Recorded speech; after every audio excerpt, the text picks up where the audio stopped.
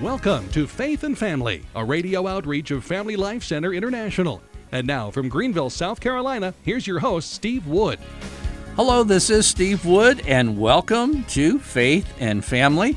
Today we're going to be giving you part 2 of a live talk I gave right here in Greenville, South Carolina, entitled A Beginner's Guide to Grace and Justification.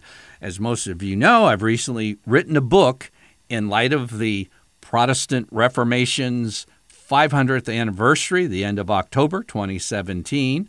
And also, I've been doing a number of broadcasts right here on Faith and Family teaching about grace and justification.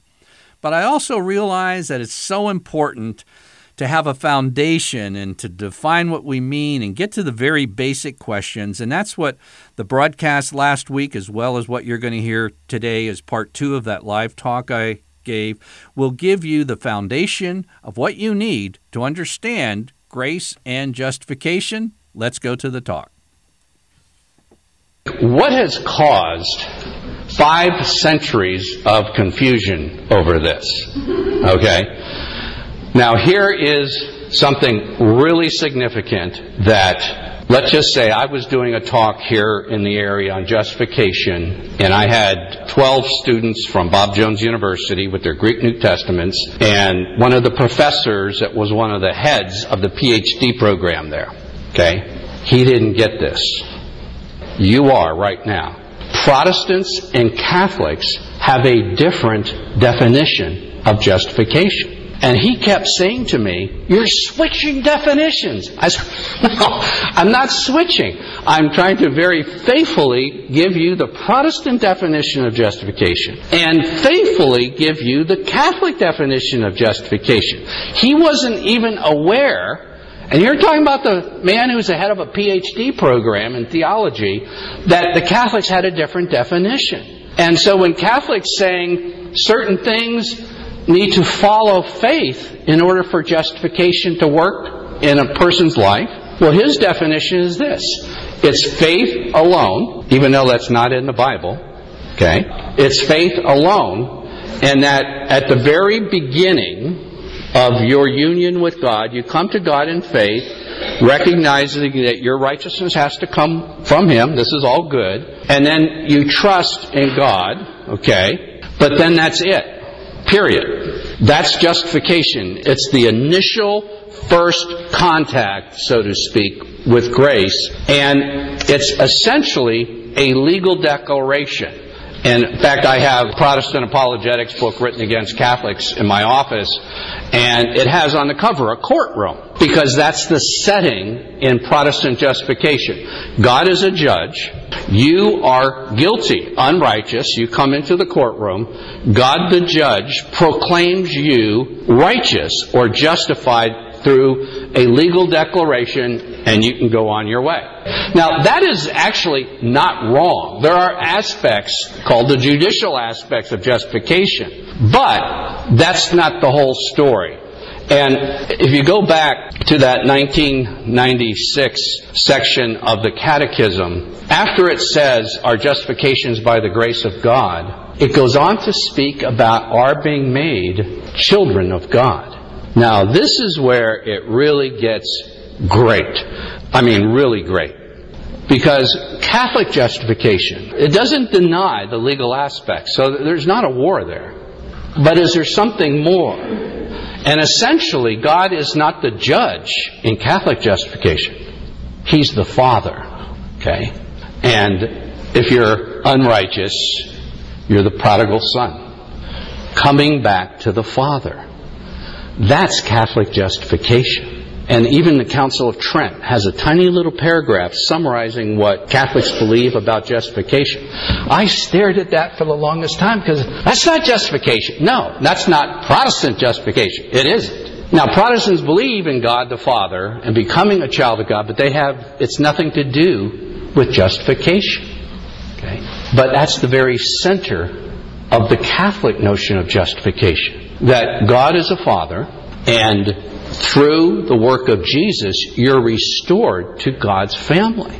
And, Protestants and Catholics are not very far away if you take Protestant justification, which is just the first moment, and what theologians call first justification. The first moment of justification is by faith. Faith is the root and the ground of justification according to Catholic teaching. But because you become a child of God, just like a child enters your family, that's not the end of it. You don't leave the baby in the hospital, don't you? You bring them home, and then hopefully they grow up and mature. Well, that's the Catholic faith. And so Catholic justification will go on from that first moment to include your entire Christian life. And so Catholic justification covers all things. Now, here we are, and I ask this, and everybody knows this, but I ask, how much of a book or a thesis or even a high school term paper is supposed to be devoted to the theme?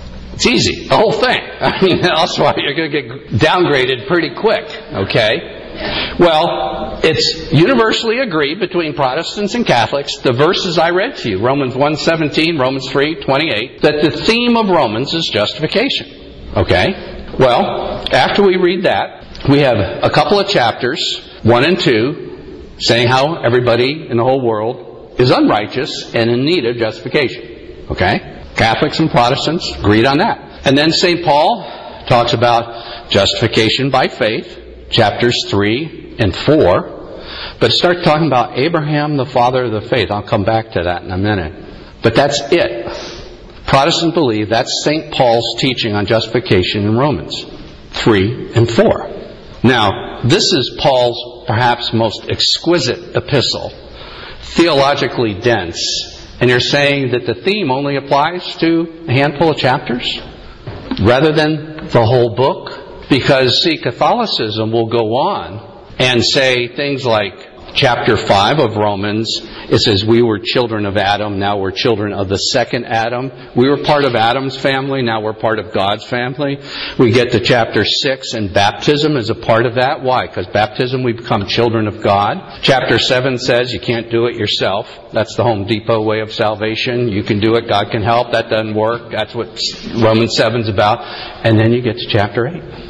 But those justified by faith receive the Holy Spirit to confirm in the depths of their being that God the Father loves them. And spontaneously, the first Roman Catholics were going around saying, Abba, Father. Abba is just Aramaic for Daddy. God is my Father. God loves me. There's only 2 places outside the Gospels where Abba, Father is mentioned. Galatians and Romans, the 2 epistles talking about justification.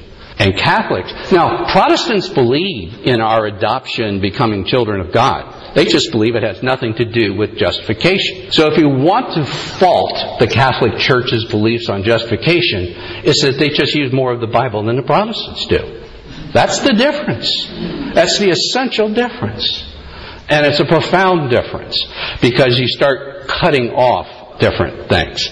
Let me give you what I did to lead Catholics out of the church. I read to you Romans 3:28. I already told you how I worked that one, right? We know that justification by faith alone, as Romans 3:28 says, and we don't turn that one. We'll turn some other scriptures, but we won't turn to that one. We want to turn to that one. But here's the one that I used, and it's amazing. It worked very well, I'm ashamed to say. But in any case, Ephesians chapter 2. Try to find Ephesians, because this one's pretty important. And I can help you with somebody who can quote 100 Bible verses and run around you with all the quoting scripture and everything. If you just know a few of these places to go, and Ephesians chapter 2 would be a great place to go. And I can't tell you how many times I have heard an evangelist, Protestant evangelist on TV, a Bible teacher on TV, a crusade leader, a Protestant preacher, I try to keep up with what's going on, will quote Ephesians 2:8 and 9. It says this, "For by grace are you saved through faith." Okay? Our salvation comes through grace. We appropriate it for trusting in God's mercy. And this is not your own doing. It is the gift of God, not of works, lest any man should boast. And at that point, it's pretty obvious, black and white. We are saved by the grace of God. I would ask the Catholic, does your church teach the necessity of doing works? Yes. Well, it says right here, not of works, lest any man should boast. You are just perverting the grace of God by trusting in works. Now, remember I said a few moments ago that there are two kinds of works? Bad ones and good ones. Okay?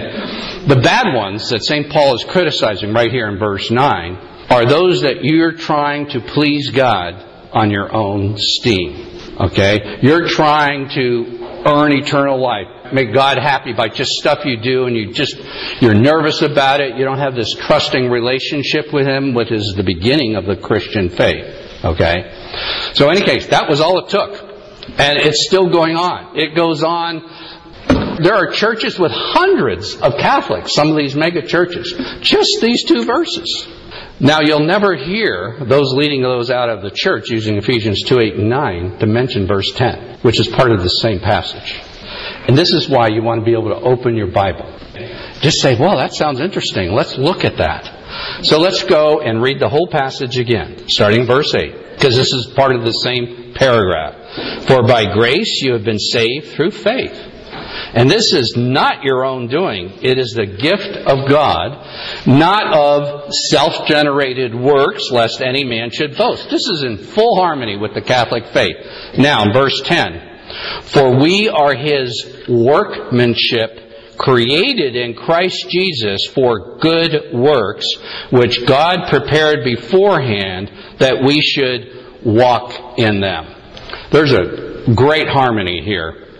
Okay, there's the good works that Paul is advocating, but he begins by saying we are His workmanship. In Greek, it's the word related to poema. And the idea is God has a plan for our whole life, for our whole Christian life. And it isn't trying to climb this infinite ladder to try to reach God and His mercy. No, He's come to us with that. And because His love has impacted us, we want to respond in love. And He has a plan for every single Christian. He has a poem. It's all, I thought becoming Catholic was a pretty grand interruption in a Protestant minister's life, but there's a plan for all this stuff. And it'll work together, you see. And it says that God prepared beforehand.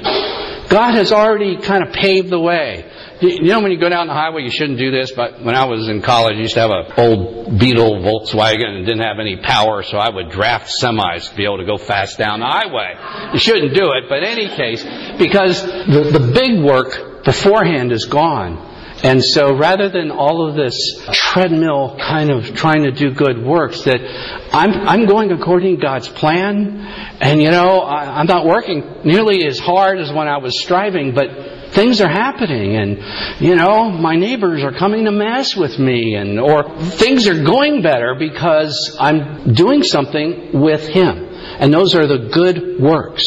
And there are good works. And there's a necessity of good works. But it's something that God has gone before us. He's planned them. He inspires us to do them. He energizes us to accomplish what He has planned. And then, to top it off, He rewards us for it. So that's Ephesians 2, 8, and 9. Now, I like to take you to the heart of the Catechism of the Catholic Church. And I think the heart of the Catholic faith. By the way, very few authors will do this, and I haven't figured out how to do it. But C.S. Lewis did this. There's a book, That Hideous Strength, that opens and closes with marriage.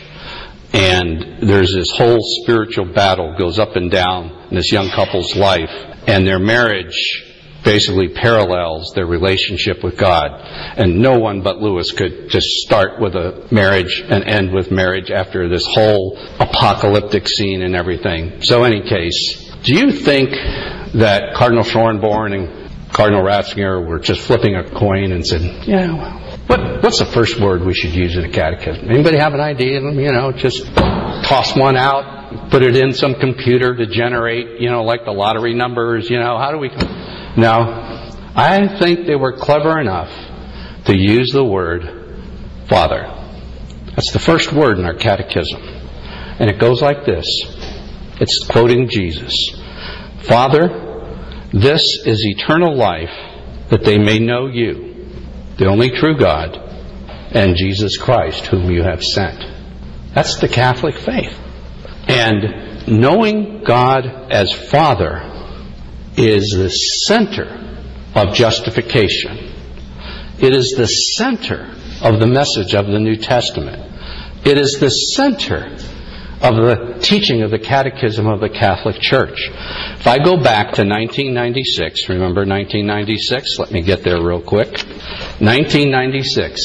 Our justification comes from the grace of God. But it doesn't end there. It says grace is favor, the free and undeserved help. That's what takes the faith that God gives you, though you don't deserve it. That God gives us to respond to His call to become what? Children of God. That is, if you're watching an Olympic sporting event, that's the 10 out of 10. That's the perfect, that's it. And children of God, adopted sons, and partakers of the divine nature and of eternal life. Let me tell you, talking about poema, I'm a very patient person. You can ask my wife Karen, my kids, they'll all tell you. I like a zoom, zoom, zoom. But in the spiritual life, it's not always zoom, zoom, zoom. And this was probably 3 decades ago. I was reading a book by one of the better-known evangelical theologians by the name of Dr. J.I. Packer. He was an adjunct professor at my seminary, and he wrote a book entitled Knowing God, which became a classic. It's got the gold seal of the best evangelical book of the year, or decade, or whatever. But in that book, he said something that really caught me off guard, because I thought this guy had pretty good handle on everything he was talking about in the book. But he came to a section and he says, see what a person makes about having God as their Father. And that's how well that person knows the message of the New Testament. And I could read the New Testament in Greek. I could give you the Trinity. I could hang upside down on some hanging bars and give you the definition of the Trinity. But a real vital picture of God the Father I didn't have. And I can remember kneeling in my pastor's study and saying, God, I've obviously missed something. And I asked him to show me God the Father. Little did I know, last 25 years, been working with Catholic fathers. I just thought I was doing it because it needed to be done for family life. And that obviously fatherhood is connected with the fatherhood. And this question has led me to see that, the Catholic Church absolutely nailed it. I can't tell you. Be without for 20 years and then get an answer. You've got an answer. And the idea that you should leave the Catholic Church in order to have a personal relationship with God. No. Knowing God. Dr. Packer's book is in the first sentence of the Catechism. Knowing God as Father and Jesus Christ whom He sent. That's it. And that's a part of justification in Catholic teaching. That's a part of the Epistle to Romans. Abba, Father. That's a part of the letter to the Galatians. And let me tell you, that's the great news. Remind you of the bad news, because we need to be pretty serious about this.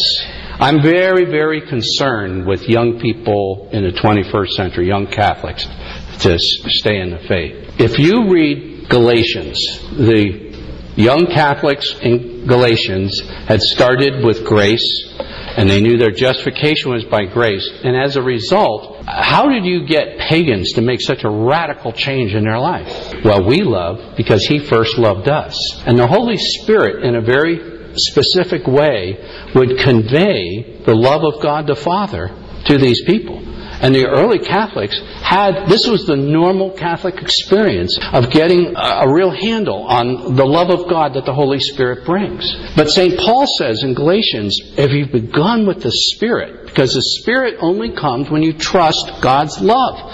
If you're doing it yourself, instead of the fruits of the Spirit, like love, joy, peace, patience, St. Paul says works of the flesh and fornication, division, and drunkenness, and all that other stuff comes out in the lives of Christians who are trying to live the Christian life on their own steam. And so that's why it's so important to come back to these first things.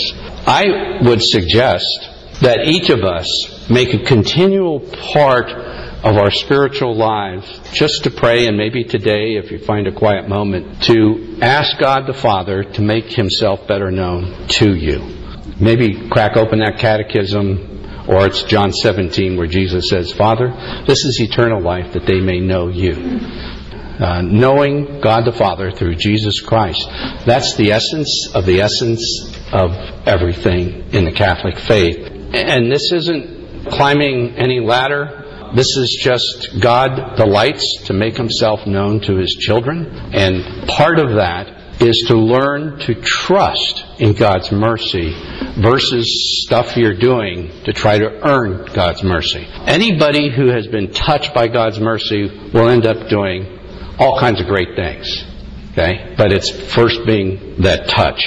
And to do that, I would encourage, if it's only 5 minutes a day, of reading particularly the New Testament.